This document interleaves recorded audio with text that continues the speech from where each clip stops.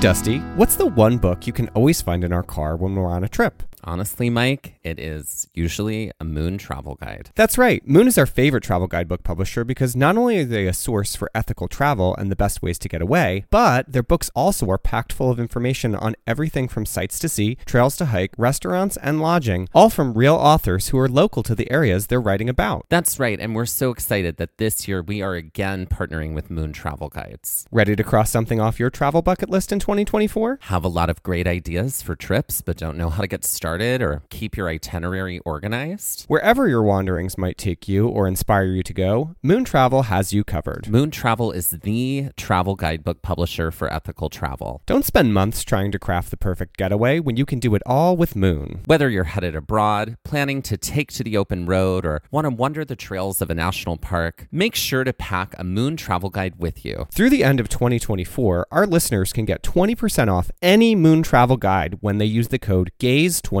at checkout. That's amazing. And that is code GAZE24, GAZE24 for 20% off any Moon travel guide in Moon's entire library. And that is just for our listeners, and you cannot find that anywhere else. Be sure to visit moon.com. Head to our show notes and check it out and see Moon's entire collection of travel guidebooks. Hello, and welcome to Gaze at the National Parks, the podcast. I'm Dusty. And I'm Mike. And every week, we explore America's national parks through its trails. And right now, we are exploring Haleakala National Park on Maui in the islands of Hawaii. But we have an announcement to make. Tell us about it, Mike. Right. So right now we're exploring one of our past adventures in a national park, but we are about to be physically exploring a current adventure as we return to Shenandoah National Park in Virginia to hike for 2 days. We are so excited. We are. We went to Shenandoah 3 years ago. Ooh, it's been a while now, yeah. Some time ago. We spent a day in Shenandoah, and we quickly realized we have so much more time to spend in Shenandoah. Yeah. There's so much more to see. There's so many more trails to hike in Shenandoah. Yeah. So we are headed back to do those things. We're going to post on our social media, which is the one that we use most often is Instagram at Gaze at the National Parks. And then everything else from Instagram gets pushed onto Facebook and Twitter. Yep. But we're going to post exactly which trails we're going to do on what days. Yeah. And we've actually had some people reach out to say like, hey, I'd love to hike the trail with you if you guys are doing it. And we are totally open to this. So if you want to join us, let us know. Yep, that is coming up. We're going to be heading out November 7th and 8th, and then we'll be in D.C. on the 9th and 10th. Little Mason-Dixon line Southern adventure here. Yes. Yeah. Very exciting. Exciting indeed. And now let's dive back into Haleakala National Park.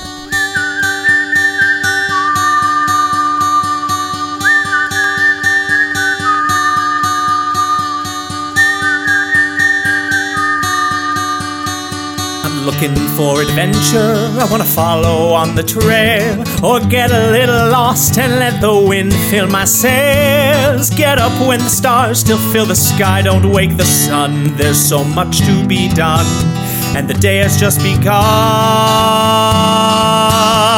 Go where the postcards are real, you can feel.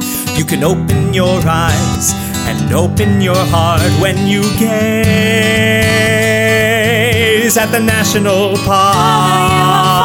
At the national park. At the national park. Follow you, I'll follow you there.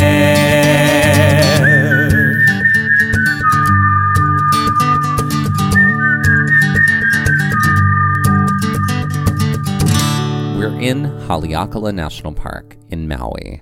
On the previous episode, we talked about the long journey it took us to get to Maui from where we were that morning on Big Island, Hawaii. Yes, an exhaustingly long journey. And then we are doing this trail in Haleakala that requires you to leave a car down at the bottom of the trail and then hitchhike your way up to the summit so that you can start the trail and walk all the way back down to your car. Right.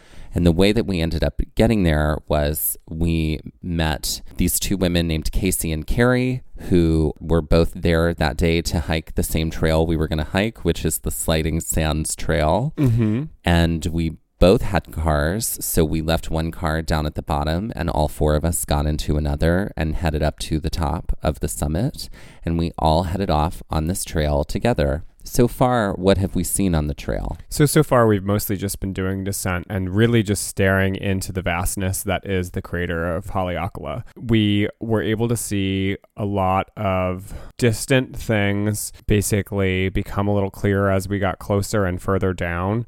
We also were seeing, and this is something we didn't mention, but it's going to play a really big part in this episode. We were seeing a lot of weather change and a lot of clouds shifting. For the most part, a pretty sunny start to our day, but very swiftly as we were hiking, clouds were rolling in and over walls within the crater. And that was something that we weren't really anticipating as a part of our hike, but it quickly became that in this part of the hike in this episode. So the hike in total is a 13-mile hike. We had hiked 4 miles up until this point. Mm-hmm. We had hiked entirely downhill, and we had finally made our way to this junction where we could either continue on the Sliding Sands Trail or go to the left, which is what the park ranger advised, and continue on this other trail for 1.6 miles before we got to our next juncture. Right. And that is what we decided to do.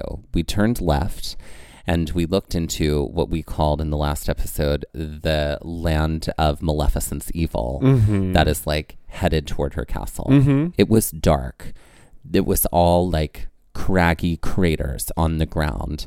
There was steam rolling over them. It honestly looked like we were about to like embark into evil territory. Oh, I think we made a lot of Return to Oz references in this moment. Probably. When don't we? When don't we? Right. Pick me up. Pick me up.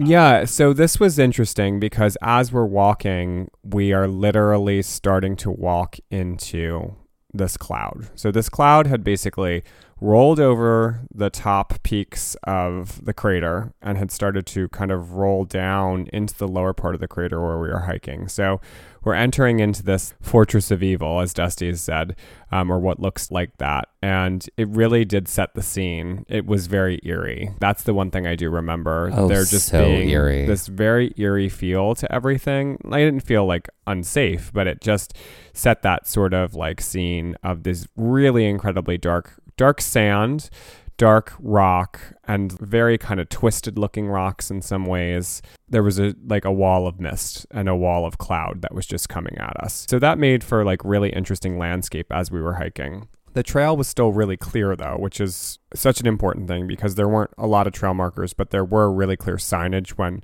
something needed to happen or change. There were very clear signs. And at this time, the trail was relatively flat. Right. We had descended for those 4 miles, and then we were lucky to be on this flat surface for a while. Right. Now, not flat entirely. It's rocky at times, but we're essentially walking through, like craggy, flat, rocky areas.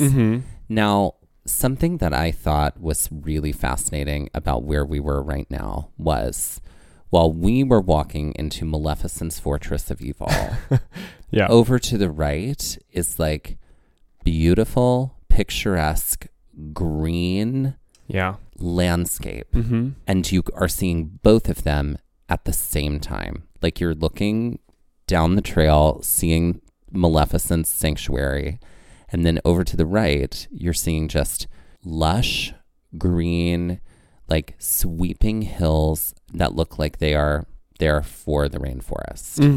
The clouds were just like slightly, just like hovering over them for a moment. But I took a panoramic picture that looks like 2 different worlds side by side. Yeah. And you can see the trail off to the left that we're headed, and then the lush green landscape over to the right.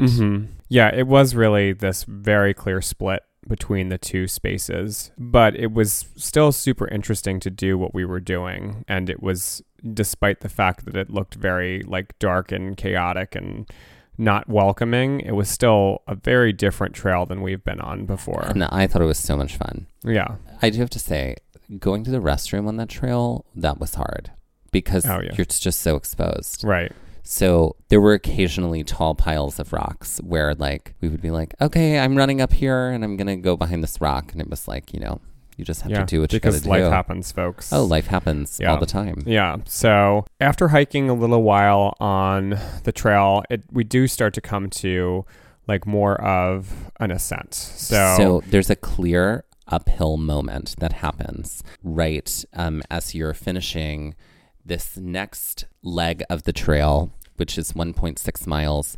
To finish that like last part of this leg, you have to go up. Right. And in order to do that, you're going up the side of Kamoa-o-Pele, which is, I guess, a tiny peak in the middle of this crater. As you make your way up, you kind of have to like walk up and then you like veer off to the right. And then there's like some switchbacks right there to bring you essentially to a taller, like more elevated area. Mm-hmm. Now, as you're doing that, there's this other path off to the right. It was like a desire path. It was like a desire path that people had done. But that desire path was so steep. Yeah. It was also what I had noticed. There were a few desire paths that we had seen at other points, and this is the case in other national parks too, they were blocked off by rocks. So it was clearly like someone had done this, but the park system had come back in and was like, oh, no. This is not the way you're supposed to go. Oh, yeah, that's right. They were marked They by like rocks. had like just like a rock border like along the edge, like over where the path jut off would be or where the fork would have been. So it really did try to keep you and force you on this part of the path. And that's important. Obviously, there are so many reasons to stay on a path. Safety for yourself is one of them, and safety for the wildlife and the natural landscape around you. You don't know what the park system is trying to do with that space, if they're trying to regrow something, if you are going to actually hinder that growth or cause a potential pathway for water that was never there before. It's just stay on the trails, basically. And sometimes those trails are for animals, right, like horses or things like that. Exactly. We make our way up around this. We went up those switchbacks. They were a little tiring. Mm-hmm. And then it flattened out again. Mm-hmm. And so we're on some nice flat stuff, but now we're like between a couple of like peaks. Yeah. We keep going, and then we basically have to make this really sharp left. So as we're hiking too, when we make that sharp left, we come to a juncture before that sharp left, and it's clear that the path goes in two other ways from that point. We're looking at the map, and it looks like you can kind of circumnavigate this other peak in the park and get to the same place we would be going if you wanted to tack on a little extra time. But there really wasn't any reason for us to do that. And also, again, keeping in mind that we're being considerate of other people we're hiking with, we do that sharp left. But as we come to the point where those trails would reconnect at the other side, we do see that other people are kind of coming like around the bend there and coming down this like peak of the mountain. Some other people had gone the other direction. Mm-hmm. It was also right there where we saw there was like that little round stone hut house. Yeah, so there was this like jut off that you could basically walk out onto, and it looked like it was like a stone hut, but it looked like it was just made from magma. There was like a window inside, but again, this is all like naturally formed. This was not man-made as far as we can tell, or as far as it looks like. So that was kind of neat. We spent a little bit of time kind of walking around that before we got back on the path and then headed back out. And there was like a desire path to that too. And we were like, oh, that looks cool. But it was blocked off, and then we actually ended up winding our way around and getting there anyway. Yeah, so we did. Sometimes, guys, it just pays to just wait. Just wait. Stay on the trail. Yeah. We do finally make it to this new juncture, and now we are about to head into another 2-mile leg of the trail. Mm-hmm. And with that, let's take our first break. It's time for a game, Dusty. Ooh. What game are we playing today? We're going to play a game that we played a lot while we were hiking in Haleakala, and it's a game that we actually got Casey and Carrie to play with Oh us my as God, well. we were all playing by the We end were all of it. playing, and that game is One Letter Change, and it's a game that was originally introduced in Jeopardy, and I hated it. It was. You hated But I it. It loved was. it. We have to give credit where it's due. Gloria. To Gloria, which is my mom. She called me and she was like, "You need to do this." Yeah, So now And it's a game we play all the time on the I love trail. it. I do. I love it. Mm-hmm. Yeah. So my one letter change Okay. is to sell spiced ham faultily. To spam? Yes. Yeah. It's a spam scam. A spam scam. It's a spam scam. All right. Mine is a false building material often used for fireplaces. Trick brick. That's correct. Ooh, I have another one. Okay. You ready for another Yeah. one? A group of cows with acid reflux. A gird herd. Correct. I personally recently found out that I have GERD. Uh-huh. Just basically just like you have acid reflux all the time. Mhm. Mine got really bad and I didn't know what it was. And yeah, then I called my family and they're like, oh yeah, all of us have GERD. I was like, great. Yeah. We all have that. This Glad that we all know is that. your life. This is your life. And that is one letter change. So after kind of meeting that juncture point and seeing these other people come from around the bend, we are hiking again on a little bit more of flat ground. And we're back to this black sand and a lot of these craggy black rocks around us. It's still incredibly misty, and so it's just kind of rolling through. These clouds are just kind of rolling through the field as we're walking through. And some of the rocks do kind of look like Sandrip Castle. That's one thing I do remember, like They looking looked at. very much like Sandra Yeah. Castle. So if we're talking about the legs of this trail, Yeah. the first leg would be all the sliding sands. Mm-hmm. The second leg would be the Fortress of Evil. Yeah. And then this leg would be essentially like the extension of the Fortress of Evil. And Right. or we'll just call it Sandrip Castles. Yeah. So yes, leg 3 is Sandrip Castles. Mm-hmm. Mm-hmm. That occasionally throughout there was a little more green vegetation. Yeah, eventually that does start to pop up. Like we get past all this like black sand and black rock, and eventually everything sort of changes. It's much browner. We do start to see some green vegetation here and there. It's also a little less like mist rolling in our faces, and the clouds are kind of just in the distance at this point, but we're Mhm. still very much in them. There was this one spot that we passed. It was literally like a crater in like an open hole in the Mhm. ground. Yeah. It was like, well, don't want to get stuck in there. No. And eventually we are hiking a little bit more. The people that had come around the bend are behind us. They're further back, but we're still like a pretty decent ways away from them. And we come to this juncture that is an additional little loop that we can do. And it's the Silver Sword Loop is what it's called. And the Silver Swords, as we had described in the earlier episodes, are a plant. They are all over Haleakala, and they do look like swords. They look like curved silver Mhm. blades, like swords, Yeah. all coming to make sort of like orb-like shape. Yeah. And sometimes they have this blooming flower that grows out the Yeah, center. it's top pretty of them. incredible. And there were a lot of them that were also like at this point dead or had died on the trail as well. They kind of are like almost look like a yucca or a yucca, however you would pronounce it, but much smaller, and like the blades are thinner as well. I have to say, like, as someone who I love plants, and when when I go into like a store and I want to get a plant, like I often touch a plant to sort of see how it feels. Mhm. We should not be doing that with these silver swords because they are growing in the wild. This is their wild space. And I know that touching them feels like some, intuitive to do, but it's probably not the best idea. Yeah. For a variety of reasons. But this loop wasn't that long, and it was like actually just really nice. It wasn't that there was I would say like a preponderance of silver swords, but there were a lot more than we had seen everywhere else. Right. Yeah. And we, I believe, encountered, now we're starting to encounter some trail runners who Right. are running. There was one trail runner that was running that loop Mm-hmm. as we were walking through. But there are tons of silver swords all over the place on this loop, and it's a lovely little jut out. We complete the silver sword loop, and that adds maybe, 0.2 miles onto the loop. It wasn't it's much. Not a big deal. It's not a big deal. And we continued walking toward the next juncture, which is entitled Holua, and it's the cabin in a campsite. But there's still like we still have like another mile to walk before we get to this campsite. And as we're walking, the people behind us are starting to sort of like filter through and pass around us. Right. These were mostly college dudes, Yeah. right? Yeah. Right? Yeah. College or older. It looked College like could have or been a bachelor older. party, maybe even. Who knows? But the biceps were out. Yeah. And they looked great. Yes. Yes. They did. Well done, gentlemen. Yeah.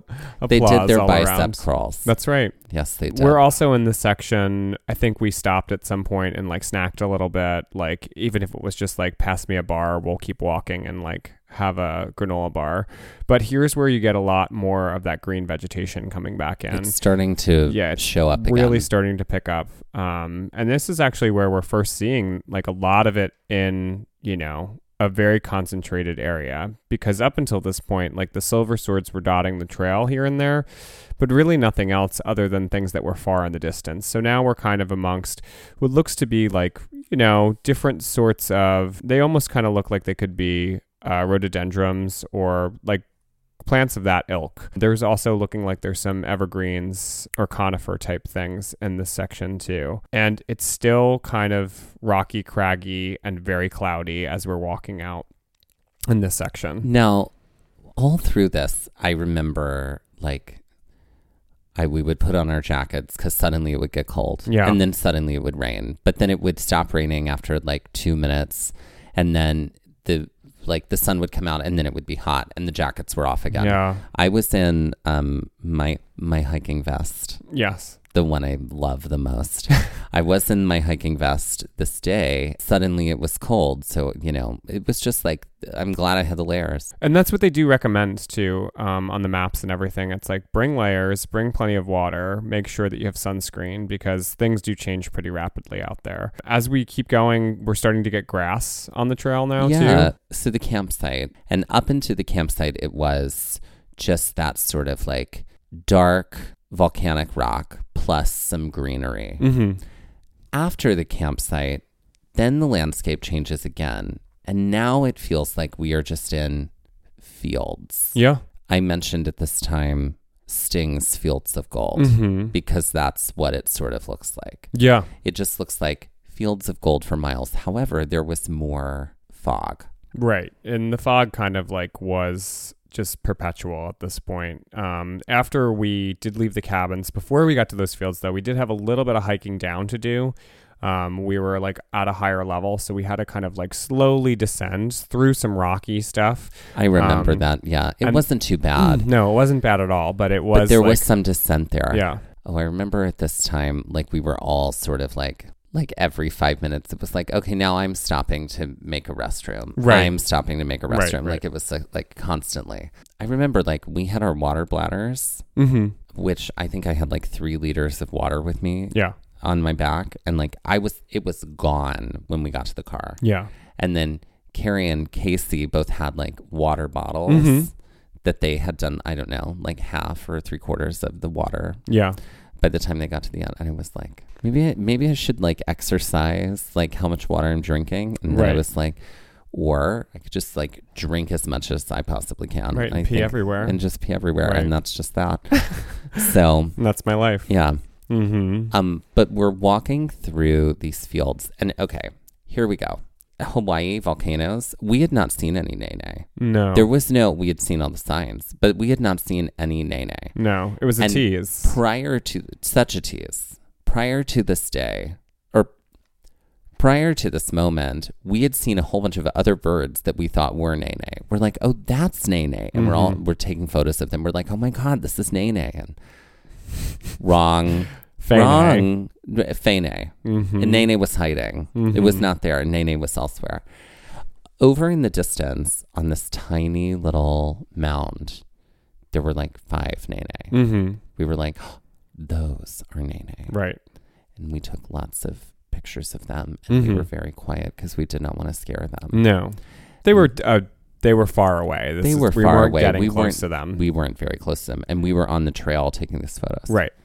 And this photo, this trail felt like we were in the fields, and it was very flat. Yeah. Now, there were still lots of fog all around us. Right. And then occasionally, right to our left, the fog would open up a little bit and you could see what was happening over to your left, which was just like these beautiful sloping green mountains. Yep. And it was like, oh my gosh. And then they would close up. Yeah. It was just like a curtain opening. It was just like a curtain opening and closing. And I do remember there were trail runners coming the opposite direction. And they had music on, and it They scared had the hell out of me. music on. Yeah. It scared you. One of them wasn't very kind. One of them was a little like, excuse me, move, please, move. And it was like, honey, like everything's going to be fine. Right. You need to just breathe. It's okay. You're going to make your interval time. Yeah. You know, run as much as you want, but kindness first. Right. You know, Yeah. we're sharing these trails. Yeah. After we carefully and very slowly pass that mound of Nene, we keep sort of like hooking around to the end of what I'll call the fourth leg of this trail. Yeah. We did not quite make it to the end of this juncture because on the map, the trail is broken up by these stars that star these different junctures. This part of the trail was 2.6 miles. However, this part of the trail was definitely like two very different landscapes. Yeah. And we were about to discover the second part of this landscape right here in this moment. After we kind of like hook around, like Dusty was saying, to this point, we get to a fence, and the fence is actually, there was a sign there. I didn't take a photo of it, but it was basically like, please close this fence, like keep this fence closed, essentially. I believe that we were able to unlatch it pretty easily, but then basically this is where the trail just totally changed on us in like an instant, because we were really walking flat for the middle section of the trail, and now we had to climb way back up. The trail transitions from being a trail that is walking through a field into a trail that is climbing up the side of a mountain. Yeah. So you're going from these beautiful green lush fields into this incline. And this incline was steep. It was a very steep incline. Now, I remember Casey telling us that there was going to be a part at the end of the trail that was sort of like triggering if you have fear of heights. Because she said the last time she did it, one of the people that she was with was so terrified that she actually like crawled on her the entire hands way. and knees across that section. And I was like, oh, I didn't know about that. And I'm like, I do have a fear of heights, but I was, so I am sort of thinking about that. It's in the back of my mind. I'm preparing for a situation like Angel's Landing for this moment. Because she was like, yeah, I don't think there are chains. I don't think there's anything. But I don't remember it being too bad, is what she said. It was like, okay, great. So I'm trusting that that's going to be the case this time. So we start heading up, and the incline, we were gaining a lot of feet really fast. Yeah, we were. Well, it was switchbacky. It was really absolutely switchbacky. Now we're in like mountainous switchbacks. Yeah. We're in the switchbacks of like a Yosemite Falls kind of situation at the beginning. There's not like trees on either side. No, like there's ferns. There's a lot of ferns and like low shrubs. Right. But the thing was, it was super foggy. So like as we're making our way up, like you honestly, like we look out and I'm like, we couldn't see anything. No. Like we couldn't see anything. No. It was just like a wall of mist. Right. We were like, okay, well, that's that. Yeah. All right. And Casey kept saying, she's like, oh, I hate that there's so much mist here because it's such a beautiful view from up here. Yeah. If there weren't mist. Right. And this is where we saw Nene was very close to us, and also a pheasant. There was a pheasant in the park, which was like such a weird, it like scrambled so fast up the side of the cliff that I couldn't even get a photo of it, but it was like pretty wild to see this just like wild pheasant out there in Haleakala. I remember getting really tired really fast on these. Oh, I think we had already hiked almost the 10 miles at this point. Like We were feeling it. The wall was coming for us. The wall was coming quickly. Yeah. And, I was like, okay, we just have this 2.6 miles to finish. And then after that, we have like 1.1. And then we're at the car again. Yeah. Like, we were like, okay, we can make it. And I thought, like, I knew we had uphill at the end of this, but I thought, like, maybe there will be some more downhill in our future. Right. So we keep climbing and we keep climbing. And could we like hear, I think we could hear some other people a little higher up. Yeah, we could hear those trail runners with the music. That's because they turned around and went back again.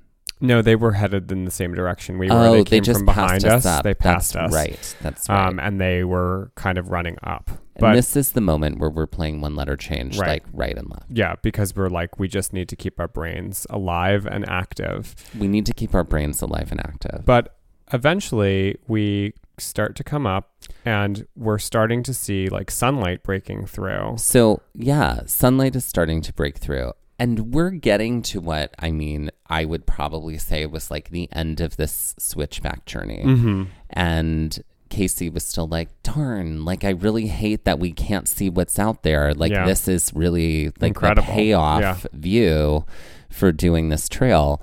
As we were walking up what feels like the final switchbacks, suddenly the sun just like blows through the clouds and the clouds just part.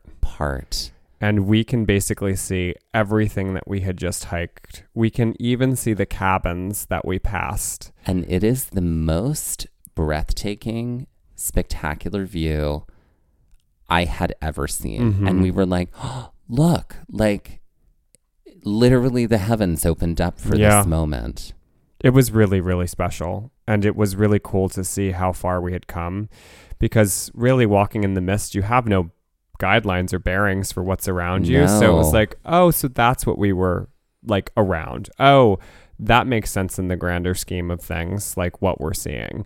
So it was really, really neat. And like seeing those cabins, it was like, oh, damn, we've hiked a long way just from those cabins. It was like a big wake up call. And we hiked a long way up too. Yeah. And it was in this moment, it made all of that like very, very intense quick uphill, like all worth it. Mm-hmm. It was like, it was absolutely worth it to be up here right now. Oh God, yeah. Oh my God. That's one of the most spectacular views I have ever seen. Yes. Ever. Of anything. And just like that, it went away. It was like that. So fast. It was probably open for like 2 minutes. Yeah. Or something. Like, and we were snapping all the photos that we could. Yeah. And then I think I snapped a whole bunch of photos, and then I was like, I'm going to put my phone away and I'm just going to take this in. Mm-hmm. And we all stood there and we just took it in. And then, yeah, as quickly as it came, it got covered up again. Yeah. And from there, we just continued up. And we didn't have that much further to go up. At this point, we're getting to the part where Casey was like, oh, this is that part my friends like crawled at. And we both looked at it and we're like, okay. And it really wasn't that bad. It wasn't too bad. No. I looked at it and I felt fine. Also, part of that may have been, hey, there's no way you can see to the right or left of you because you're in the clouds. So I think that may have calmed us a little bit. We're talking like it's like 10 to 15 feet wide. Yeah. But it was like a drop off on either side. Definitely. And I know that at this point, I was the last one in the group because I was exhausted. I was like dragging my feet. Oh, no. The girls were like way ahead of us. I was the last one in the group. No, I'm the Mary and you're the Rhoda. You're the Rhoda. Yeah, no. Yeah. They were way up ahead. Okay. And then it was you. Yeah. And then it was me. Oof. And I felt like the slowpoke at the end of the line. And I just was like, I will get there when I get there. I will get there when I get there. Yeah. Here's the thing that I quickly realized is that, no, the end of this trail did not have any downhill. No. It was just uphill. All uphill. So when you look at this map and you look at the final two legs, one of which is 1.1 mile long and then the other which is 2.6 miles long, you are going uphill for all 3.7 of those miles. Right. That trail brings us to the top of that mountain area. Yeah. And then we essentially ascend over the like mountain area, which leads us to what is essentially the sloping side of the mountain. Yes. But you still have to go uphill on the trail to get to the parking lot. And I remember when we turned the corner and we could finally see that parking lot, it did not feel like, oh God, there it is. Yes. It felt like, Jesus Christ.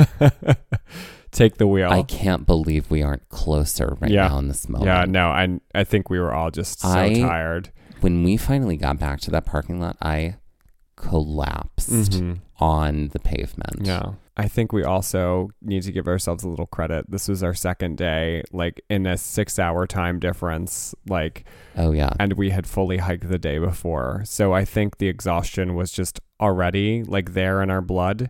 And this, as fun as of a trail as it was, by the end, I was definitely like, okay, I can be done now. And yeah, we merrily crossed the threshold from the trail to the parking lot. Oh my God. I was so excited. I was so tired that it was like hard to be excited. Yeah. But those college guys were there at the end. And and that gave you a boost. I guess they did, yeah. 3 of them were just as exhausted. Yeah. And then one of them who sort of looked like, their default leader. I was going to say like their drill sergeant was sort of like, okay, let's get up. We have to go, But then we got into Casey and Carrie's car, and they drove us up to the summit to get the car that we had left there. And with that, let's take a break. Ladies, gentlemen, and everyone in between, please welcome to the stage Cher de Rode. Okay, so this is a last name that's like D''Road. Cher de Rode. Right. Okay, who is Cher de Rode? Okay, can she not be a derivative of Cher? She can. Even though she her can. name is Cher, I don't want her to be a derivative of Cher. I want her to be her own thing. Okay. Okay, Cher de Rode. To me, Cher de Rode feels like... she feels like her color palette is inspired by various traffic signs. Okay. Like if you didn't know it, like you wouldn't notice it, but like she has like a red and white one, like a red and white outfit, or she has like a yellow and black outfit, and then she could also have like a green and white outfit. Right. That's sort of like what I'm feeling. Okay. What about you? So simple colors. Simple colors. Simple but colors. Clear. Just like a road sign. Just like a road sign. She is a traveler. She takes her act on the road. She is not someone that stays in one particular city. She is always on the move. And I just feel like she has a convertible, and she always has the top down, and her hair is blowing in the wind as she's driving. Oh. Yeah. Is it like an act that you can see if you like happen to be like driving next to her in traffic next to her? Oh, so maybe, potentially. This is interesting. Uh-huh. Oh. So that her act is literally like from the back seat of the convertible. Oh. So like someone else is driving. Right. Her, her chauffeur. Right. And she's just doing her act from, sitting in the back seat. The way like, someone waving in a pageant who's won a pageant and is in a parade. Right. But with a lot more action happening. Right. She's telling a full story. She is a whole story. And she has like scenery and she has special effects all out of the backseat. What kind of songs does she lip sync to? Oh, I feel like this is a good question. I want it to be poppy, but I feel like she takes inspiration from Sheryl Crow. I don't know why. Oh, interesting. But I want her to sing "I Want to Soak Up the Sun," but like a poppier version of it. Interesting. I could also see her like doing Taylor Dayne. Okay. Like the kind of badass pop singer girl from the 80s who like was on a car when she would, sing part of her song on a music video. So I feel like the car is also a reference to that. Okay, I got it. Does she have some big hair then? Enormous. Absolutely enormous hair. Teased to the gods. For the gods. Yeah. Higher the hair, the closer to God. So, ladies, gentlemen, and everyone in between, please welcome to the stage, Cher de Rode.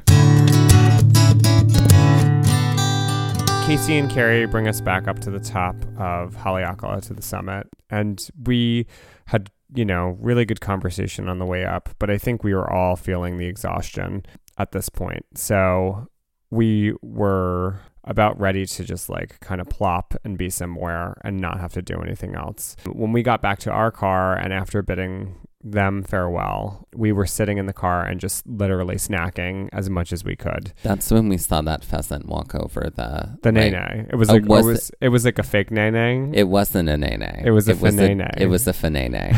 Walk across the stone wall. And there was a family, we had the car doors, I think, open. And we were just sitting, and there was a family that was like, hey, do you mind taking our photos? It was like a big group of 10 people. And we're like, sure, no problem. And we got to talking, and they were like, oh, where are you from? And we're like, oh, we're from New Jersey. And they're like, where in New Jersey?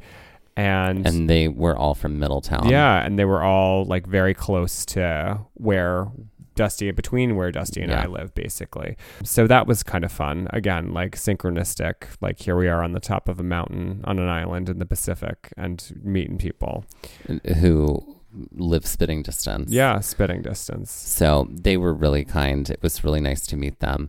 And then we got back in the car, and then we had to drive back down through the clouds, back down into Maui. Right.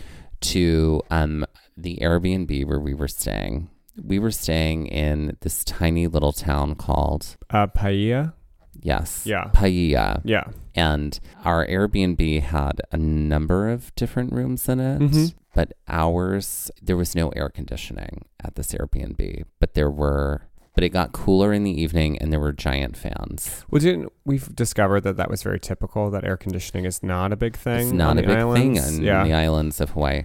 So we called that the House of Wind. The House of Wind. Because it was fans on all sides. It was fans on all sides. And we discovered that in the middle of the night because we woke up and there was just wind everywhere and we were freezing and we were like, okay, this is why they don't have air conditioning. Yeah. But that evening we walked out into the streets of Paia. We found a lovely spot to eat that Casey recommended. Yeah. And we got some shave ice. We walked to some stores. Yep. And then we called it a night. We were exhausted. But we were like, well, we have some time before our flight tomorrow. Our flight was at 11. Yeah. And we had been trending that we were waking up unbelievably early. So we were like, we'll probably wake up at 5 a.m. and just feel Which awake. we did. Yeah. So what will we do then? So you suggested, let's ride a little of the road to Hana. This was something that basically everyone had told us about. Casey and Carrie were doing it, and Casey had done it before from being a resident of the island. My cousin had been to Maui before. She was like, oh, you should do the road to Hana. We knew that we didn't have enough time to drive the entire road. We also knew that there were so many stops. Apparently you can get a very good guide that I think it's a Blue Book guide. It will tell you okay, so here's this signpost here. Okay, park your car and then walk 100 feet. There'll be a little opening. It doesn't look like anything, but go down that and there's a waterfall. So we did not have enough time to explore the road to Hana. This is an all-day event. But we wanted to drive a little of it and kind of see. We decided we'd drive out to a middle point. And that would give us enough time to get back to the Airbnb, to shower and get to the airport and still, feel like we weren't being rushed by anything. And it was really incredible, especially to go so early in the morning because there weren't a lot of cars. And that's a good thing because this is where we were introduced to one-lane bridges and where I was the driver and where you also are dealing with hairpin turns and curves the entire time. I feel like I did very well. I will say that. I think that you did very well. It was a little anxiety ridden the entire time. There was one, I think it was the triple waterfall. There was something along the way that it was like, oh, it's not open until 9, but there were so many cars that were just parked there, and it was clear that people had hiked out, and it was really like you had to do it on the way out because there was no parking on the way back to do it. And the road to Hana is literally along the edge of the shoreline. Like you're just riding this road all the way around the edge of the island, and you're just getting beautiful picturesque view after beautiful picturesque view with every turn you make. Right. So we were like, I would compare it to like the Pacific Coast Highway, like in California. But the Pacific Coast Highway is a little bit different. The road to Hana is like smaller and windier. Right. So we kind of made it out to this one point that was, so we were on the north side of the island where we were staying, and we ended up about midway out on the road to Hana. I think we were at Kiane, so we went to the Kiane Lookout. That was about, I would say, only a little further on the north side of the island from where we were. We were still like that direction. We were like trending northeast at this point. So we weren't really that far out. It was maybe like 45 minutes of a drive. And we got out. The ocean was so incredibly rough. It was crazy. And we were able to just kind of walk around a little bit in this little village and see a little of what the road to Hana was like, which there was were great. some right at the water. There were a bunch of crabs that I caught on some video that were just like moving all around. They were beautiful, and birds. And yeah, that was definitely a moment of like, just breathe and take this in. Yeah. Because it's just perfect. Yeah. So it's definitely something I would like if you have the time. And, we were, had only a day in each of the islands for the national parks. Leaving here this morning to go to Kauai. Yeah. So if we had planned it, again, I think we would have probably planned for a second day in Maui just to be able to do the road to Hana and also the other part of the national park that's closer to the shore, because we didn't get a chance to do that either. But honestly, everything that we saw, including the sliding sand trail, was perfect. Haleakala. I have to say, yeah, I'm going to be bold here. Okay. This trail in Haleakala National Park, even though those last 3.7 miles, I wanted to just punch something in the face. That was my favorite trail in any national park so far. I know. Like actually my favorite trail. Yeah. I mean, and it's like beating Peekaboo Trail in Bryce Canyon, which is like, or Devil's Garden. Well, yeah, I love Devil's Garden too. That's more of like your love and your bread and butter is Devil's Garden. But that Channel Islands Trail, I love that one too. But this one just took it for me because of all of the changing landscapes. Yeah. I felt like I walked through 6 different worlds. Yeah, you're right. And that will make me never forget Haleakala National Park.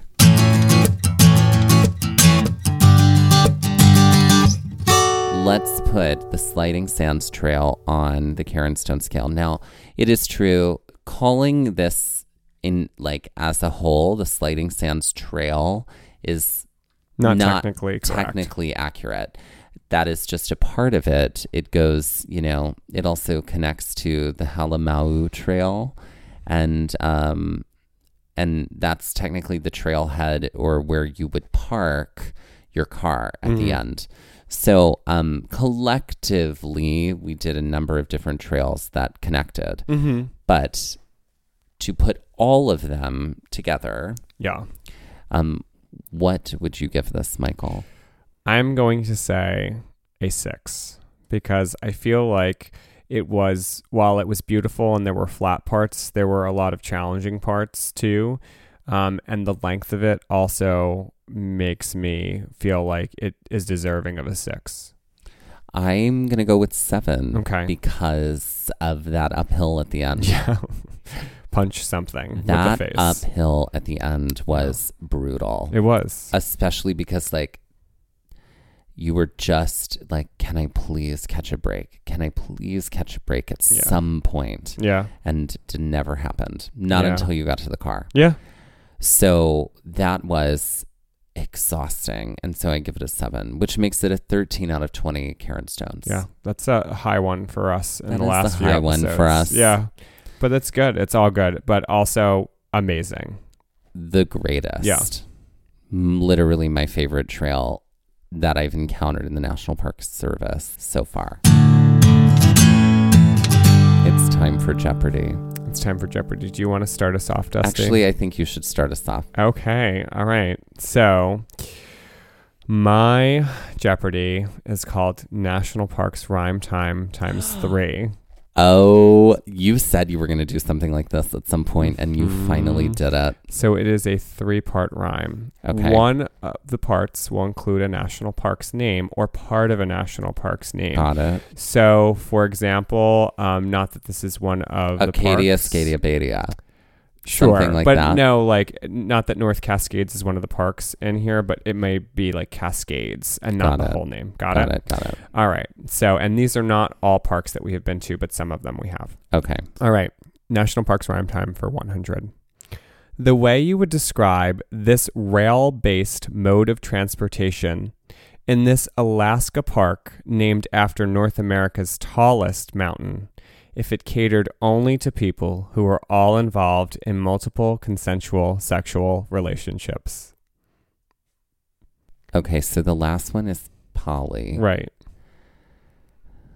You said that A rail-based mode of transportation.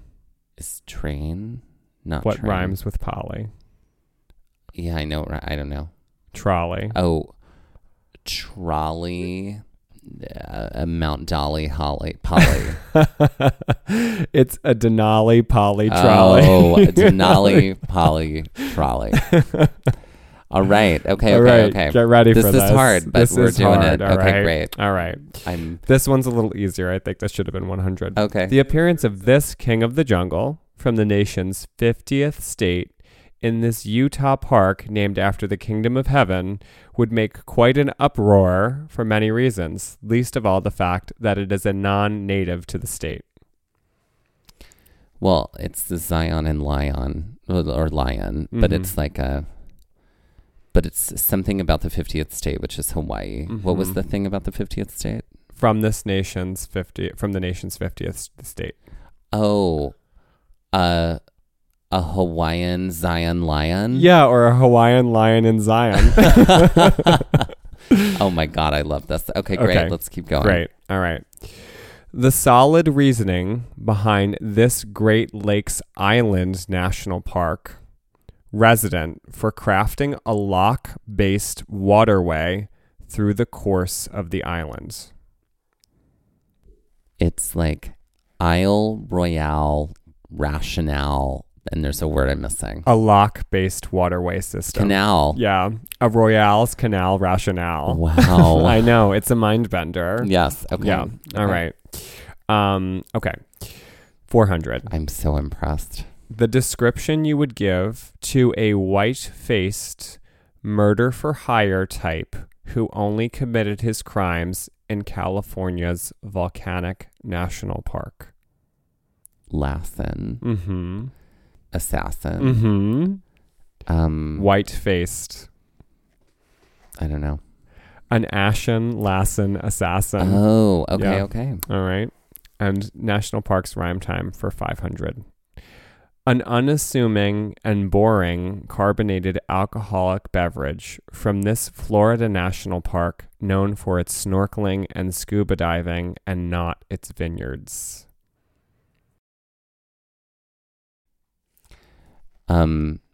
Mundane Biscayne champagne. Yes! You got it! That was so satisfying to I'm get so that glad. one. I was so excited if you couldn't tell me screaming I into the could. mic. I was like, I'm following. I'm following. And I was like, I got to get that first word. But it's okay. Mundane. Yeah. And then I had all three. There you go. And that's Great. National Parks Rhyme Time ×3. You did very well for how difficult that was. I think so too. I am very impressed with that category. Very well done. That was fun to write. Yes. Yeah. Evidently. Yes. Anyway, good job. Thank you. Mine is called I Was Inspired by the Silver Swords. Oh my God. I almost wrote a category about silver swords. Interesting. So we were very close. We were very close. I We know. still haven't written the same Jeopardy I know. yet. My category is called Swords and Daggers. Okay. And in it, I'm going to give you a quote from a Shakespeare play that contains the word either sword or dagger in it. And you just have to name the play. Oh, great. Okay. Okay, great. As I well love as this. the original actor that played the character. I'm kidding. Oh my God. I'm joking with you. Okay, great. Are you ready? William Shakespeare. William, it's only Shakespeare No, plays. I know. That was the actor that played. Right. And right, I will read you the quote and you just have to name the play. Great. Okay. Are we ready? Ready. 100. I am my father's spirit, doomed for a certain term to walk the night, revenge his foul and most unnatural murder. I, that incestuous, that adulterate beast, with witchcraft of his wit, with traitorous gifts, if thou hast nature in thee, bear it not. Let not the royal bed of Denmark be, swear by his sword. What is Hamlet? Correct. Harmlet. Harmlet. Harmlet. Spamlet. Harmlet. That could have been a Spamlet. Spamlet. Okay, great. 200. So I hope I was not born to die on Brutus's sword. What is Julius Caesar? Correct. 300. O happy dagger, this is thy sheath. There, rust and let me die. What is Romeo and Juliet? Yes, correct. Mm-hmm. Correct. So, can I tell you a little something about this? I'm a Shakespeare nerd, Yes. right? So Shakespeare, there weren't directors during, like, that wasn't like a thing. Like, Mhm. a theater director wasn't a thing. Okay. Like, so there was the playwright who would write the play, Mm-hmm. and then the actors would just get the scripts and then, like, just Interpret it. figure it out, Okay. right? And so if Shakespeare wanted you to do something like a stage direction, Mhm. which was also not really a thing, Mm-hmm. they didn't write like do this Mhm. now, right? Then he would like put all the clues to you in the words. Mm-hmm. So there are these things in Shakespeare called separations, where the sound at the end of one word is the same sound at the beginning of the next word. Okay. Like if I were to say didn't try, like the Mhm. t sound in didn't Mhm. also starts the word try. Got it. And it's like, it's this little clue to give the actor, like, you need to put like just a little bit of space there. Yeah. But there are like 1.5 million essays written about like, where does Juliet actually stab herself on this Oh. line? But if you look at the line, there are 2 separations here. Oh, happy dagger, this is thy sheath. There, rust and let me die. So there's the TH sound at the end of So it's a sheath and throat? there. And then there's an R sound at the end of there and the beginning of rust. Mm-hmm. So the word there sticks out. Oh, happy dagger, this is thy sheath. There, rust and let me die. Mm-hmm. So it's like that is the argument for like she stabs herself on the word there Mm. versus rust or sheath or whatever. Mm.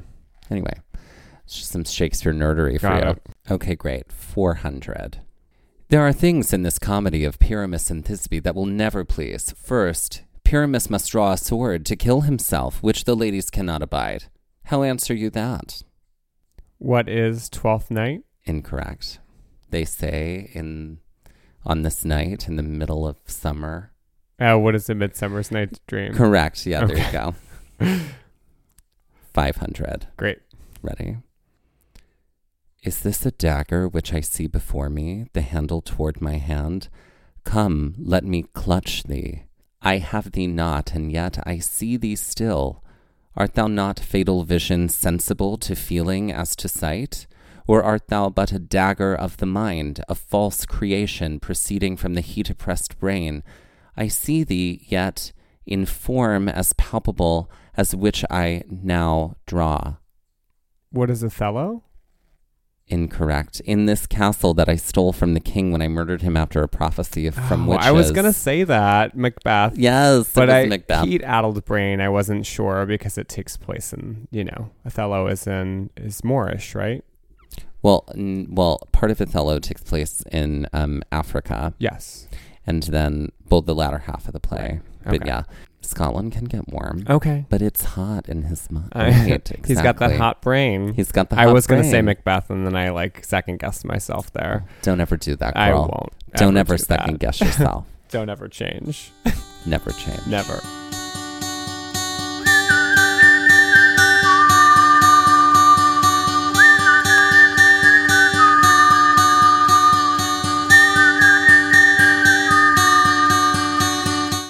This has been Gaze at the National Parks, the podcast, and we're here to remind you to hike early and hike often, and that adventure is always out there. Gaze at the National Parks was created and is hosted by Dustin Ballard and Michael Ryan. All original artwork featured on Instagram and our website is by Michael Ryan. This episode was edited by Dustin Ballard.